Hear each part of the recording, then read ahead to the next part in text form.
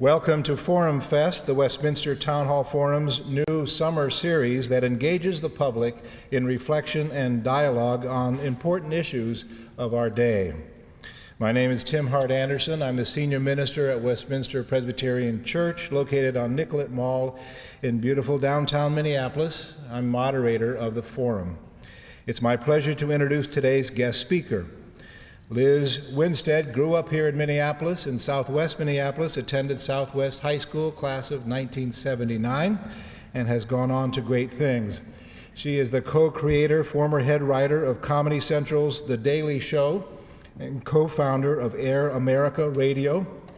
Both The Daily Show and Air America have been credited with playing key roles in mobilizing the youth vote in the last election. Currently, she is head writer, producer, and co-host of Wake Up World, a satirical morning radio show which she performs live with her comedy troupe, Shoot the Messenger. She's a regular guest on MSNBC's The Ed Show, a frequent contributor to the Huffington Post, a columnist for the environmental magazine Plenty, and in between all of that, a stand-up comedian.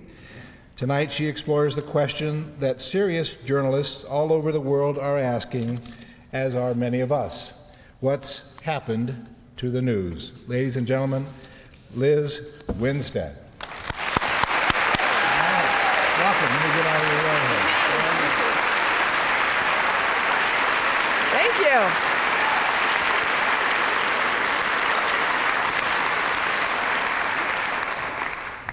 Yeah, you got to get a picture of me at this pulpit. Seriously. My mother will not believe it, nor will she even believe that there is a church in existence that would allow me to speak anywhere near an altar.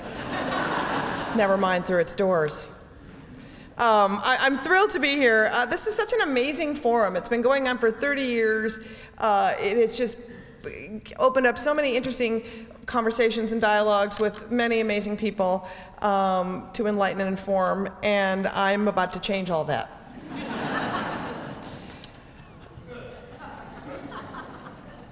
It's funny to be back in Minnesota and to be asked to do this forum, knowing who Desmond Tutu has been here, and my mother said to me when I arrived, I saw the ad for this speaking thing you're doing, and I've heard of everyone but you.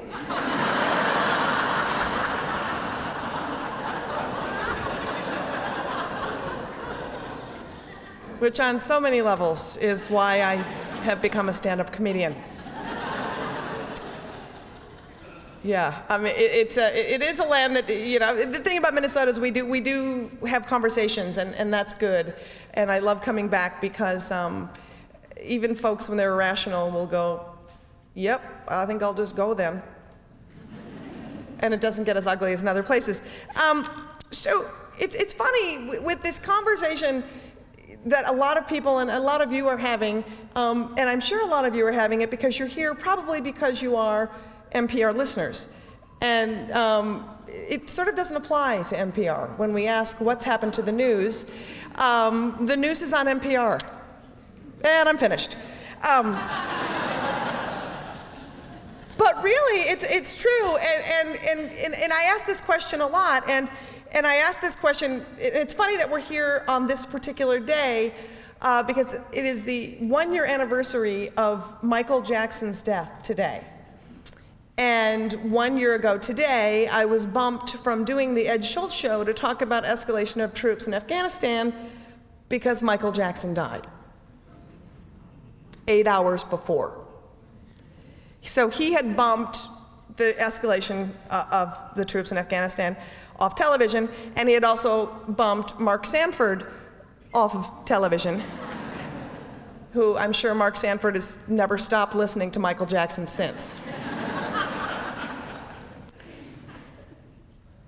So it's interesting. I left today. I left the house. I was watching, and I'm going to talk a lot about cable news tonight, only because that is where most Americans get their information. It's an easy thing. They turn it on. It is the medium that most people get their news from. So when you go, how can we have such an uninformed electorate?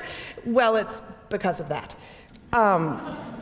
And why that is I'll explain why I think it's happened, what inspired me to create The Daily Show because of that happening, and then sort of where we go from here. Some helpful information, some just silly information, but we'll get through it as a team. So I'm leaving the house today, I'm watching MSNBC, and as I'm leaving, the tease is coming up. Sarah Palin is giving a speech at some college.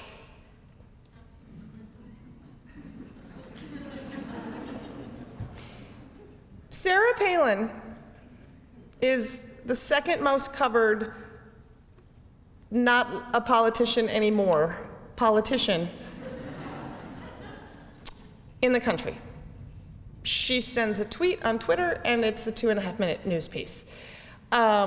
She quit her governorship, and during her speech about quitting, complained how Democrats are quitters. And that becomes the meme. Sarah Palin will be talked about a lot later in the show because the rise of Sarah Palin and the power of Sarah Palin and the movement of Sarah Palin baffles anyone who thinks.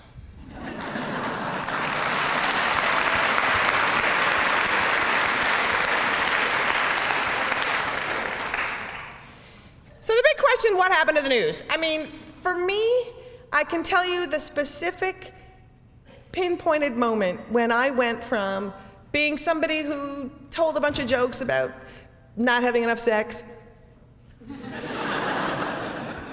you know, and my mom, and just generalities too, when I really felt like things were going awry. And I remember it so clearly. I live in New York, and I was living in New York, and I was on a blind date, and it was in the early 90s. And before there was Match.com and any of that, it was somebody said, hey, I know a guy, and no one knows a guy. Just sidebar, just no. So I suggested we go see La Dolce Vita. It was playing at the Film Forum on a big screen. I was really excited. We go to the movie. He fell asleep. And then I said, well, why don't we go have a drink and talk about the parts you saw? Because in Minnesota, we like to give someone a chance.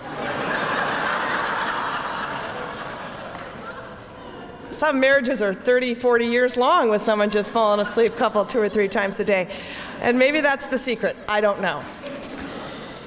So we go to a bar, and he said, I just didn't get it. And it was black and white. And I was like, oh. And we look up at the TV, and the first Gulf War, it was the evening of the first Gulf War. And the bombs started dropping on the TV, and there was a theme song, and graphics started flying in, and I was witnessing the beginning of a war on TV that felt like I was watching a miniseries. And I stared at the TV like this. And my date said, that is so cool. And from that point forward, I thought to myself, are they reporting on a war, or are they selling me a war? And that is the moment that I said, oh my God, the people who are supposed to be giving us the answers and digging for the truth are maybe in cahoots with the people who are planning. And I got really freaked out. Because as you know, I mean, CNN at that point was the only 24-hour news network. That was it. So they owned it, you know, they owned it, and they had the ribbons and the graphics, and it was all coming in, and you really felt detached from it. And nobody was questioning, and then they would just parade out every general who was ever a general. Remember? That's when we first started seeing experts who were like, really, General So? Really? That's a chicken dish, isn't it? You're really pushing it at this point. And so we followed the war, and then 24-hour news became something sexy that became something that advertisers could make money on. And that's the part, when you talk about what's happened to the news, one of the big things I like to talk about first is the fact that we have a commoditized media. And I could go on and on and on about what that is about, but I think in the most recent thing that we've seen lately that I'm sure has made all of your stomach churn, it is watching barrels and barrels and barrels of oil pouring into our ocean, seeing reports about it, and then seeing an ad with the president of BP on the network. Horrible, horrible. Then you have Tony Hayward in an ad with the unmitigated balls to stand before America in a $50 million ad and say, BP is proud to be overseeing the largest cleanup in the history of America. Which is like Ted Bundy saying, I am proud to be helping the police department in the largest manhunt for bodies in history. But who do you believe when we're finding out these people are paying for advertising on a network? Are we getting the real coverage? What are we getting? And it feels crazy. And it feels crazy that we don't really have journalists anymore. We have ex-pageant runners-up. We have failed politicians. We have failed lobbyists. Basically, if you weren't good at the job you were doing, and people voted no, you get to be on TV. And you watch it. And then what happened was, as the first Gulf War dissipated, there was all this time to fill, and they didn't know what to do with 24 hours of news. But they had to keep the sexiness of the war going. So you remember what happened? It was the trial of the century of the week. Every OJ trial, people shaking babies trial, blondes in peril, children disappearing, or maybe children not really disappearing, but the threat of maybe children disappearing, or any kind of news story that began with, what you don't know about your blank will kill you. And they would go on. And they started the fear-based thing kind of early, and you really forget how they really tried to scare you at first. And at first it was products that'll scare you, someone's gonna steal your kids, someone's gonna steal your daughter, as long as she's white and blonde. You just started with this fear. And when you're afraid, as we all know, you go shopping, as we were told, for the products that they're launching.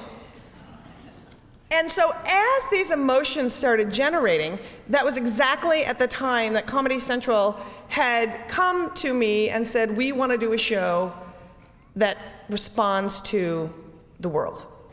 What do you think? And I said, I would love to do a show that responded to the world. I said, the most important thing for me, though, is that everybody's on board, that we recognize that it's not just talking about politicians and corporations that screw up. The media is now complicit. So if we can become the media and show who they are, then I think we have leverage with which to do this. And as this had happened, and this was 1995, and as this was happening, there was rumblings of more cable news networks happening. MSNBC was rumbling they were going to start. Fox was rumbling they were going to start. And so we have, what, 24, what is that, math? No? All right. Too many hours of news to cover. So when we launched The Daily Show, the most fascinating thing about it was it wasn't the comedy writers who came pounding down the doors to work on The Daily Show. It was journalists. Journalists who were fed up with being shoved at the Jeffrey Dahmer trial for 3 months. Journalists who actually knew the craft and were so desperate to make fun of it. And we hired tons and tons and tons of disgruntled journalists. If you want to know why The Daily Show works, it's because it was created by the people who used to actually tell us the truth, and now they're telling us the truth through fake news. Happy? It's a little crazy. And what's interesting is people talk a lot about The Daily Show, and they forget that when we launched, and this part is so completely insane, there was no Google, there was no YouTube, there was only newspapers, there was the internet. So we got 50 newspapers, we divided up our staff into regions, and we went and shot all of the footage. And it was crazy to think that we pulled this off, because now this machine that is The Daily Show can cull the hypocrisy with YouTube, with footage. You just run tape on all these 24-hour news networks constantly. And I don't know if you remember, I think one of the finest moments of The Daily Show was during the 2004 election. I think it was the 2004 election, when they ran George Bush debating himself. And on every single topic, George Bush countered himself. And it was a thing of beauty. But they did unleash, the MSNBC, when it launched, unleashed some of the people who I personally don't think are helping the dialogue. Michael Savage was unleashed from talk radio. Alan Keyes was unleashed on MSNBC. And Ann Coulter and Laura Ingraham had a sister act going that was an epic disaster for everybody, but they became famous because of it. And then Fox launched with Hannity and Colmes and with O'Reilly. I know, and I remember as this was happening, and it just kept unfolding, I thought, is this the result of Reagan closing down all the mental health facilities? They have nowhere to go, so they're just going to be on television.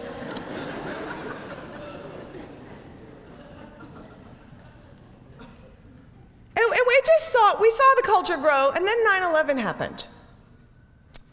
And I'm going to just kind of skip through chunks, because if I were to talk about just the things in the news, we would be here forever, and nobody needs that, especially me in a church. And I don't want you to get any funding cut or lose any patrons that come. But so the 9/11 happened. Interestingly enough, and frighteningly enough, when 9/11 happened is really when we stopped talking to each other as a nation. That is when we could no longer question our government. If you questioned your government, you were labeled one of many things, as has been continued on our president. He's either Muslim or socialist or fascist or communist, or you can't be all of them. Somebody needs to tell the people that you can't be a Muslim and a Nazi and a communist and a fascist. They just don't really meld. And they didn't all wear that mustache. But we stopped talking, and the media carried on a war based on information that it was giving itself. We learned some really startling facts. We learned that Dick Cheney was a major source for the New York Times war coverage, and then Dick Cheney would go on Meet the Press and cite the New York Times article that he was the source as a source. They lost Phil Donahue. He was the #1 progressive commentator in cable news, and they fired him because he wouldn't beat the war drum. And it was amazing that to simply ask a question of our government, you were shut down and shut out. And I'll tell you that if The Daily Show wasn't already on television, it would have never made it. I went through a 2-year period where social satire was left off of the table. Every single network said, no, you cannot talk about anything that questions what the government is doing. We stand by the government. We will embed our reporters with soldiers and give the story to the American people that we want them to know. And they wanted to dumb us down to the point where, A, we stayed afraid because we didn't have information, and B, we didn't question anything. So that when we started to unravel and the truth started happening, and we realized that yellow cake uranium was really probably just some nutmeg,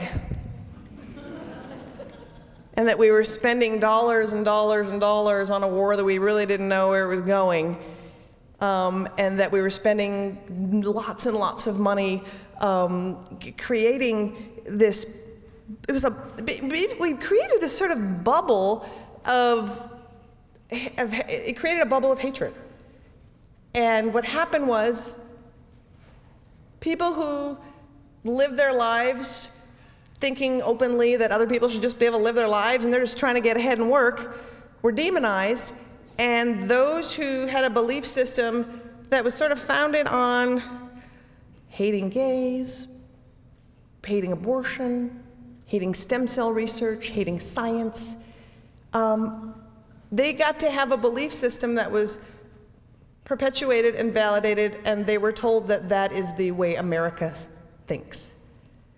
And that's a sad, sad place to be. And the anger of that is what fueled me, because I never understood how anybody else's lifestyle ever got in the way of mine. And this big threat. I've never been threatened by anyone else's marriage. I've pretty much had a lot of crappy relationships. And none of them were crappy because somebody else had one near me. Pretty much the two people involved in my relationship were responsible for that relationship. And yet we would feel horribly judged. I mean, it just in a way that felt like, why isn't anyone in the media challenging people on the reality of these statements? I will never forget watching the last election, and during one of the first Republican debates, 10 guys on stage, guys. Chris Matthews is the moderator. Chris Matthews says, "How many of you believe in evolution?" 3 in 10 hands go up. At that point, Chris Matthews should have said, "Great, the 7 of you can leave, and you 3 move in so we can talk to sane people."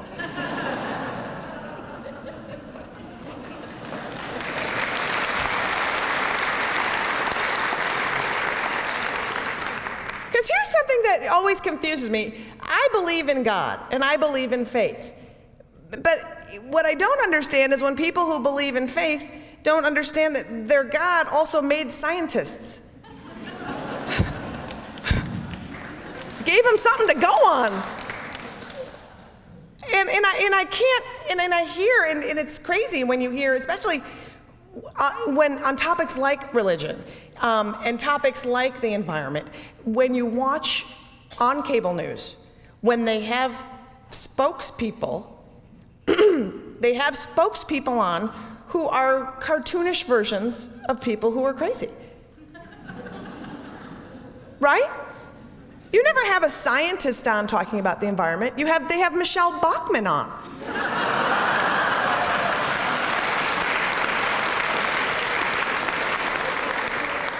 Now, her hair is darling.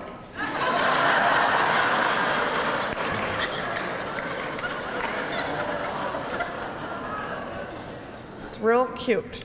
I just worry about that 6th district.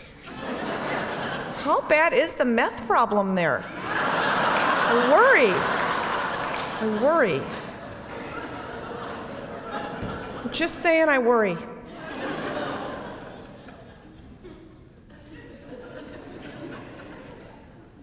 Because there's things that the media should never allow and things that we should not put up from them. One of the things that we should not put up from them is that they do have an ideology. And I don't care if it's the ideology that's from the left, I don't care if it's from the right. A good thing to always remember and watch is if you see a politician who only goes on one network that is friendly to that person's views, never vote for them. Don't vote for them, because they do not have a courage of conviction to stand up to anyone. That's the bottom line. Rule that person out. Why aren't you going? I don't care. Go on Fox. Let Bill O'Reilly either show who he is by not listening, because that's what bullies do. They don't allow you to talk. They just interrupt. It's pretty lame and pretty obvious. And Glenn Beck, I don't even know. That's just, he should be hospitalized.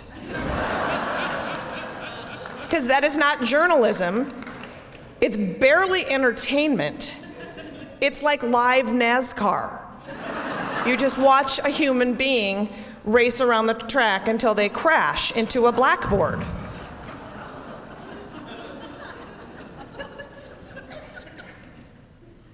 But the anger is real. real. And what's interesting is the anger that has bred the Tea Party movement is based in an anger that I understand, based in facts that aren't really facts. It bore out of Fox News. And when you watch the repetitive nature of Fox News and how, when presented with the facts, carry on, you really see this talking point society. And my mother is somebody who has hook, line, and sinker, and watching how healthcare unfolded. And my mother's 88 and half deaf and watches Fox News. So she gets half of the truth.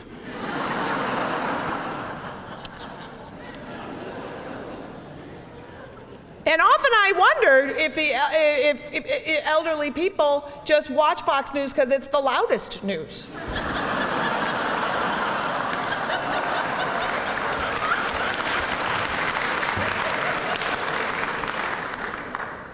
and has handicapped parking or something. I don't know. I can see it at night. Fair enough. But when I watch anything, whether it's someone I like Rachel Maddow, who I believe is a terrific broadcaster, yeah, she's terrific, who actually is concerned about resources and facts. And after you watch an episode of Rachel Maddow, she has links on her blog and on her website where you can fact check every single thing that she says. And that is the key, is follow the facts. If somebody is spewing the same talking points over and over again, the latest one that drives me insane is Barack Obama turned down international help. Of course, it's Sarah Palin and Michelle Bachmann screaming about socialist countries helping. But B, if you were in the Gulf Coast, there are 15 flags from 15 nations in the Gulf helping. Now, you can point that out to people, and they'll be like, well, that's not the fact I want to know. Well, you know what? This is part of the problem. You can't have a different set of facts. And the media knows that the media is culpable. And I think one of the biggest things that I recognized when, did a lot of you see Stephen Colbert when he hosted the White House Correspondents' Dinner? Did a lot of you realize that that was the first time in the history of the Bush presidency that he had to sit and listen to the litany of his failures for the first time ever? He had never, ever had somebody tick off the facts of his pregnancy. I am pro-choice. And the media as well. He took on Bush and he took on the media. And if you'll notice, the reports from the media on how Stephen did, they trashed him. He was awful. It was terrible. It wasn't funny at all. It was brilliant, and everyone thought so, who watched it, who didn't work in the media. But he pointed out every single flaw of our media. And to me, when that happened, that's when I realized, oh my God, we're doomed. We're doomed. We're doomed because we have fully and utterly now become the world of commentary. You people know that, because I know you don't get your information solely from cable news. You guys read, you probably read the internet, you listen to the radio, but it is full frontal commentary. And it is absolutely unacceptable to have 24-hour news networks where merely you pay people millions of dollars a year to wonder aloud on television. It is shameful. You watch it. You're at home going, I wonder how they could possibly drill 5,000 feet in the ground without ever having invented a thing that would fix something if something bad happened. And so you turn on your piece of media, hoping someone will give you an answer. Instead, you get a guy getting paid millions of dollars more than you going, how is it that they can actually drill down there without ever inventing inventing a thing. Or they ask you to Twitter them. Send me a Twitter. I'd like to know what you think. I would not like to know what you think. I would like to know the facts. That is what I would like to know. Where are we heading? I don't know. I mean, that's the part that's scariest is I don't know where the media is heading. I do know that where it's at right now is breeding a divide. We used to be able to go home for family dinners and have political discussions with family members we disagreed with without guns. I mean, remember the days of old when you just thought the other person was an idiot? You know, you're too conservative, you're a dreamer, and then, you know, you'd make up. Now it's just a demonization of epic proportions, and I don't know where we go, but I do know that you can arm yourself with the facts, which is, I feel very positive about that. I think humor as a tool is incredibly important. I think when you shouldn't use The Daily Show as your only source of news. I find those facts frightening when I hear those statistics. But use it as a source of relief. The fact that we're all here means that we all know that there's a sham going on. And there's a little comfort in just gathering and being in a group of people who actually aren't afraid to challenge things. I find if you have to watch Fox News, using the vuvuzela while doing it is helpful.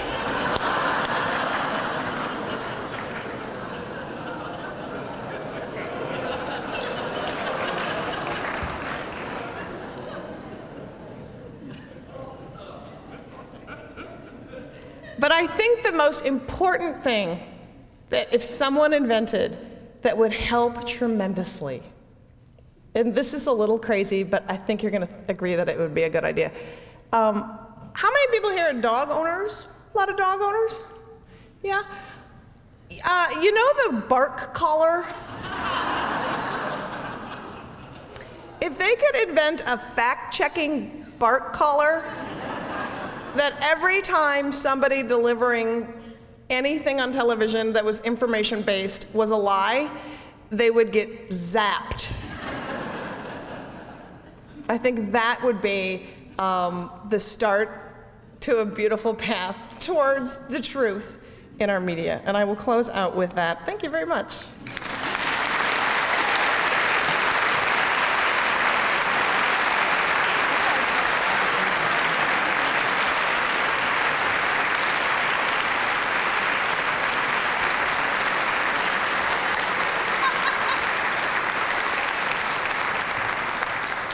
Thank you, Liz Winstead. You're listening to Forum Fest, the Westminster Town Hall Forum's summer series, broadcast from Westminster Presbyterian Church on Nicollet Mall in downtown Minneapolis. I'm Tim Hart Anderson, Senior Minister at Westminster and moderator of Forum Fest. Our speaker tonight is comedian and political commentator Liz Winstead. While the ushers collect questions from our in-house audience, I invite you to join us for future Town Hall Forum events. Information on upcoming events can be found at westminsterforum.org. And now, Liz, if you would return to the pulpit. Yes. I will present the questions from our audience. Let me begin by asking you where you get your news. Where I get my news? I get my news from a whole bunch of different sources. I read the Wall Street Journal, the Washington Post, the New York Times every day, just as a baseline of information. Depending on the big story of the week, I will look at that region's papers, the Times-Picayune, or the Houston Chronicle, if you're watching Enron. Wherever those stories are, where the Gulf is affecting, I will read those papers. I read The Guardian, the UK Guardian, and then I scour various blogs. Media Matters is a great website that actually tracks the lies of the media, the falsehoods of the media. So I read a lot of things. This questioner asks, does the mainstream media play too nicely when someone makes blatantly false statements? Shouldn't they go after him or her and ask I can't actually read what this question asks, but I think you I get get the it. general drift of it. You know what? Some of it's playing too nicely, but some of it is a bigger problem for me. And a lot of times when we talk about the problem with the media, we often focus on the big carnival barkers, you know, the Glenn Becks and the Rush Limbaughs. And I think, to me, where the bigger crisis may lie is in the hosts that are seemingly rational, but don't have a lick of smarts. You know, they're not journalists. And so you have somebody who's not yelling and not bombastic, but doesn't have a command of the facts, doesn't have a command of history, didn't go to journalism school, interviewing someone like John Boehner, who is, you know, the second in command in the House of Representatives, laying out a falsehood, let's say. That person doesn't know how to counter it, and I think that is one of the biggest problems of the mainstream media.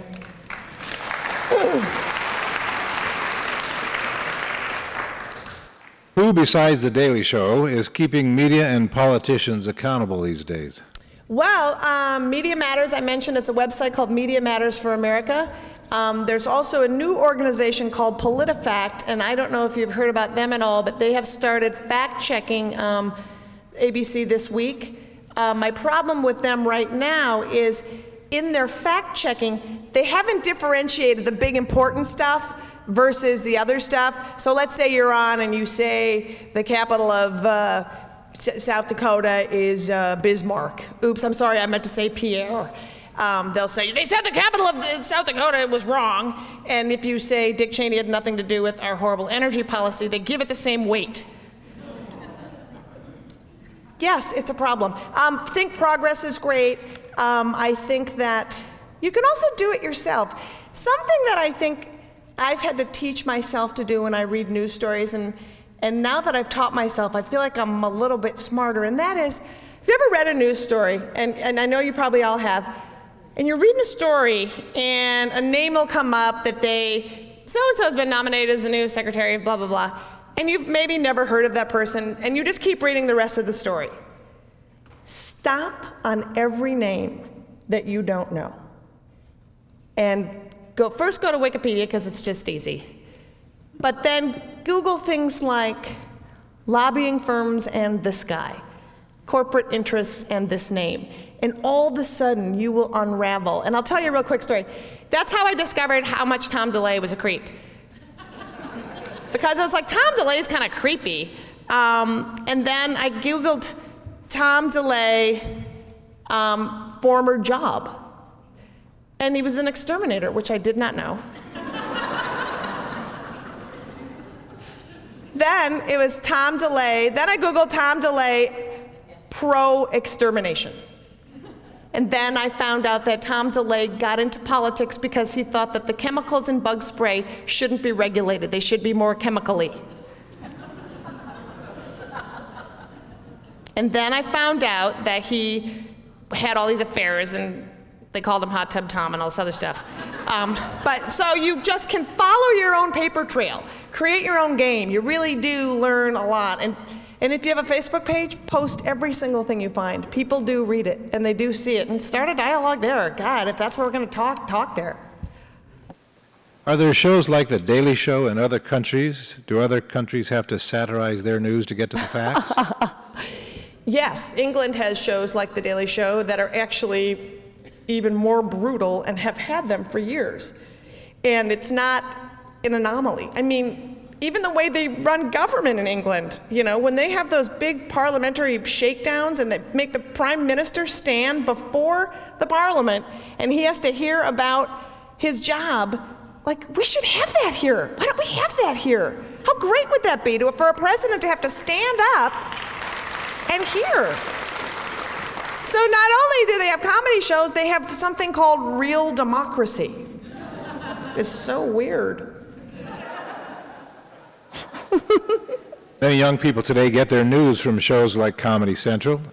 Is this good for American democracy? Well, the one thing I can say about The Daily Show is if you fact check it, it will come out clean as a whistle. It's as important to be funny as it is to be correct on that show, and the truth is not taken lightly. And what's interesting is that we now have a situation in our hands where comedians have become the watchdog of the watchdog, and sometimes I resent it. Sometimes I would just like to have a catharsis screaming about my mom and how she's destroying my self-esteem on a daily basis. But I feel like that's frivolous. And so with The Daily Show and Colbert, yes, you can feel free that those shows are good, and I think Bill Maher does a nice job too. I just wish it wasn't all on the shoulders of social satirists. We have other things to do. One of our listeners asks, is the media liberal? Yeah, don't you see all the liberals on TV making policy change constantly? People love to ask that question, and I will answer that question by something my mother said to me that is very telling, is the perception of media outlets being one way or another is very strong. And my mom actually said to me one time, I get both sides. I watch Hannity on Fox and I watch Lou Dobbs on CNN.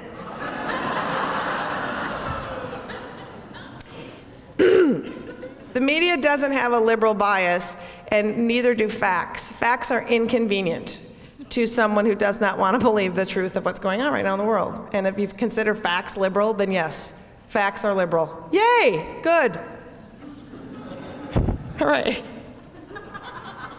Why is it that Rush Limbaugh and Glenn Beck have attracted such a large audience if they've strayed from the facts? Because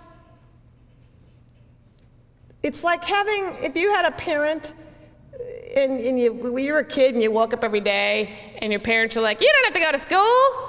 You can just eat ice cream all day and you don't have to go to school, and we're just going to hang out and everything is going to be fun and great. I think that's who they are. They tell people what they want to hear.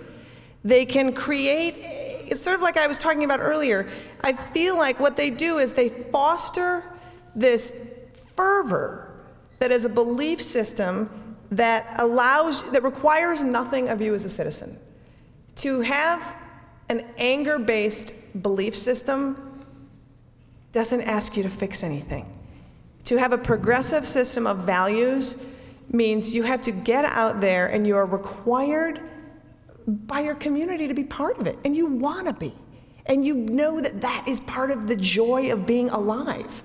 And so when you tell people, just stay on the couch, and if you just like judge the gays and judge the stem cell people, and we'll fight the war over there, and you can just hate those people we're fighting, just stay on the couch, it's great. You can just have Hot Pockets and judge, and you don't have to get up. So I choose the latter. I hope that people would understand that it is so lovely to know who your community is and be part of it and be part of the world. You're a little part of it. What one piece of fabric in carpeting is stupid. You want to be part of the whole carpet. Or something. That was stupid. Edit that out. Do those of you who put together The Daily Show consider yourselves comedians or journalists? Comedians. I think comedians and people who just care about exposing hypocrisy. I mean, my comedic philosophy is, if you have been given, if the people of the world have given you in some way, shape, or form the gift of power, and you choose to abuse it, then you will be my target. Simple as that. Doesn't matter what political stripe you are or whatever. Don't abuse your power. It's a gift. Any comments on the recent Rolling Stone article, the magazine article? Oh, yes. Yeah, right. Such comments I have. Have you read it? Have you guys read it? Do this to entertain yourselves when you read it. Read it, and every time McChrystal or his people are speaking, have into your head Valley Girl voices. They sound like catty sorority girls talking. Literally, at one point in the article, they say, oh my God, he had to go to Paris to meet a diplomat, and that is so gay. Diplomacy is so gay. It's actually in the article. So when you add the voice and you read Joe Biden, I mean, bite me, you know, it's really astounding and awful. And the hubris with which these people think that they can speak, I mean, it is shocking. I hope that what happened is that McChrystal walked into Obama's office and Obama said, "You're fired, and you're going to sit here for the next 29 minutes and 59 seconds in silence."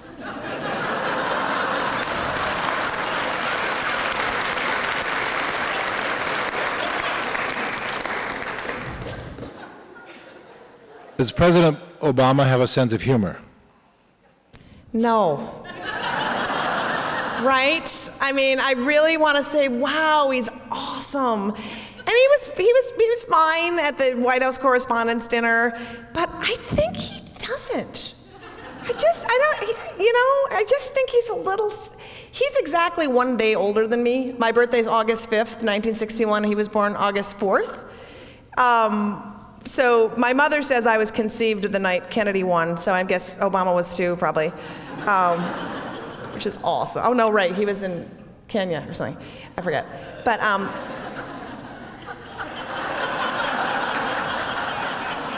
took you a while. God, people.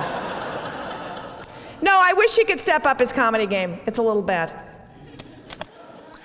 Question about technology. Do you consider twittering, blogging, and the preoccupation with the latest technology dangerous for democracy or helpful? Gosh, you know, that's a double-edged sword for me. I feel like if you're going to be lazy enough to believe anything you read anywhere, whether it's in a Twitter or whether it's on a Facebook page, I would say then that's silly. I see people in the audience tonight who I have met on the internet through our conversations about politics and the world, that we have reached out and become friends in real life. And I think that if you're not going to combine your social networking with an outreach to those people, then you're kind of risking being in your own head with your own thoughts and not really being out in the world. And I think, as we were talking earlier, it's always really responsible and smart to put a face to opinions and remember that every time you're talking, whether it's on a machine or not, there's somebody with feelings and thoughts and a heart who cares as much as you do on the other end of that, and that's how you need to be respectful of people always. It's very easy to detach from the humanity of the conversation. So always try to engage as much as you can in the humanity of the conversation, I guess. So mix it up. The short answer is mix it up. 2 days ago, Jonathan Alter spoke from the same Yes, pulpit. I like him. I mentioned that you were speaking, and he said, well, she does fake news. And then went on to say that it's very popular. Yes. Why is fake news popular? Because it's the real news now.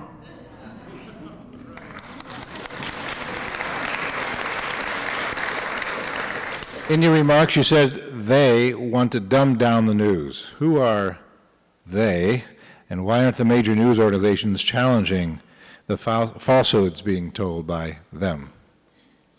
They want to dumb down, I think, would be the people who are the second part of that question. I think corporate America, corporate news, there's a formula to all of it, because I think the one thing that's often forgotten in corporate media is they're on the air because they need ratings so they can get advertising dollars. And it's not just about Fox getting more ratings than MSNBC. They're up against Monday Night Football and the top sitcom. All of those people are applying for vying for the same advertising dollar. And so they don't care as long as people are watching. Glenn Beck wouldn't have the numbers, he wouldn't be on the air if they cared about facts, because Glenn Beck doesn't even present a fact-based show, he presents an emotion-based show.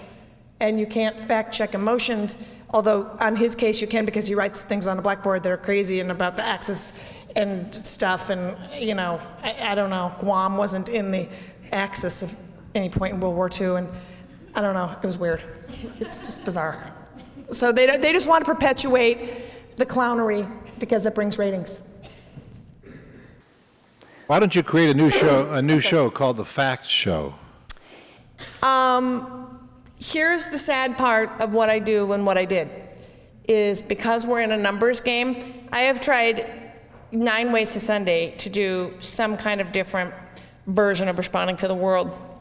The number one reason that the networks will not do another show is because there is no syndication money in it, meaning they can't sell those shows in 5 years and make money off of it. They don't understand the importance of having a bunch of varieties of getting it out there.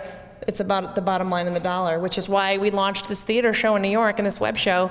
It's important for me to just at least be out there being a voice in the world. And if the networks aren't going to do it, I'm willing to be on the box in your computer or wherever. It's important just to say it and be out there. So, yeah. As a comedian, can you suggest or imagine why it is that humor seems to open people to hearing things in new ways, hearing facts? Well, I think it's funny.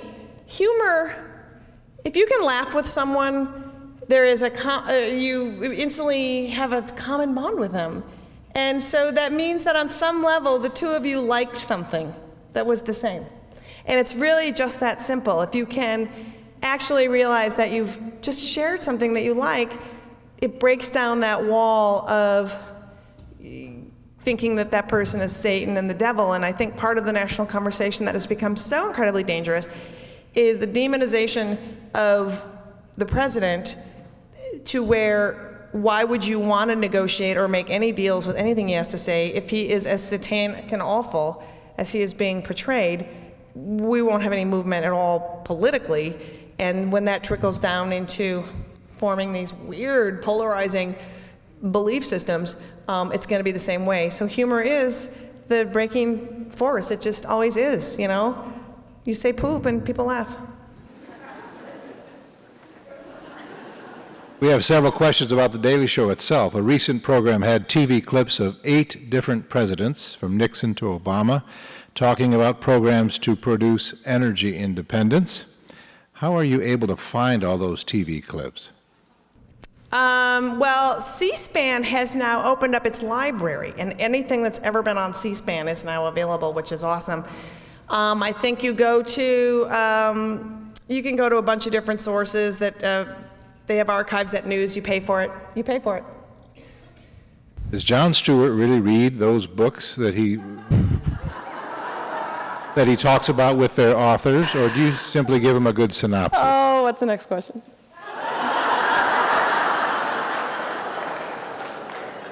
That's what we thought. When do the writers begin each daily show? When did what? When do the writers begin writing each show? I'm not there anymore, but it used to be that we would go in for work at, I guess it was like at 7:30.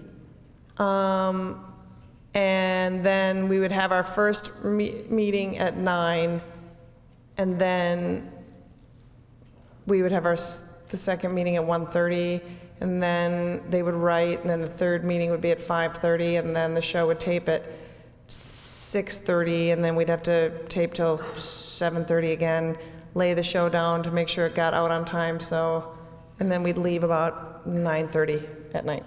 And the show would be rehearsed, and if something didn't go well, would you retape, or? You can either retape or rewrite it on the fly, or, a lot of stuff happens. Like, you could have a whole show planned, and then, you're taping at 5:30, and at 3:30, Dick Cheney shoots somebody in the face, and you're like, oh my God. That's a bummer and a gift.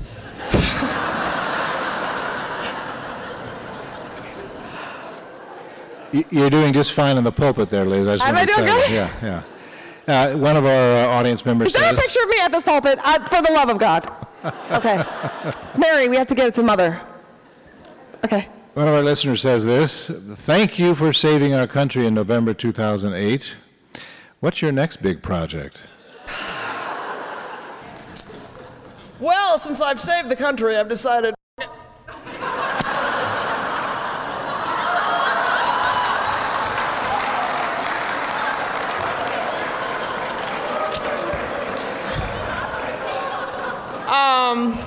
I meant to say not that, God. I did not say that's funny. We were afraid that might happen. Oh, so late. I was doing good, too. Gosh, I was doing so good, and then it all, gosh. I'm not worthy anymore of the pulpit. I'm writing a book right now. I am writing a book of, I came to my politics basically through a lot of trial and error in life. And so they're personal essays about just things that I've been through in life that sort of led me to the belief system that I have. And hopefully it'll be funny and interesting and inspiring, and you'll buy it. So that's what I'm doing now. I'm also touring the country, doing theaters. One thing that there isn't a lot of out there in the world of stand-up and what I do is somebody who is responding comedically to the news basically as it's happening. So I'm doing small theaters around the country, and I am actually doing basically the biggest news stories of the week and tackling them, or of the last 2 weeks, and tackling up to the minute stuff. So if I was performing tonight, I would be talking about stuff that happened today. No. What is it about being a Minnesotan led you to where you are today? Your background, growing up in Minneapolis, Southwest High School? You know, it's funny.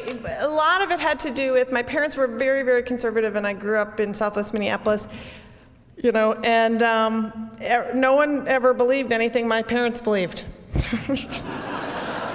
0 people. I'd walk out the door and it'd be like, no, that isn't right at all.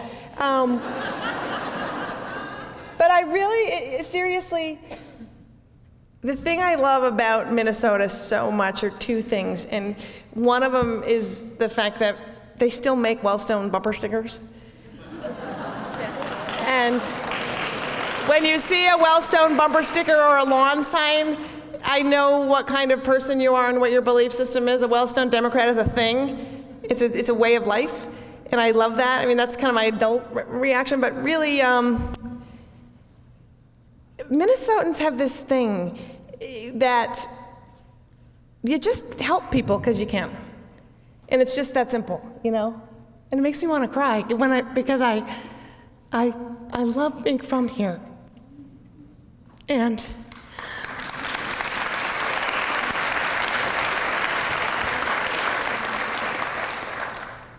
forget about the passive-aggressive stuff, because that exists.